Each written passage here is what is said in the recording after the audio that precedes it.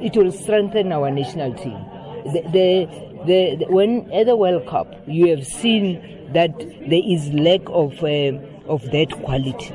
There's lack of that quality. We didn't play bad. We tried our level best in our first encounter, but I still believe that was the gap. Because this player come from a professional, from a provincial league, and it's such a league. Do they have obligation to the teams?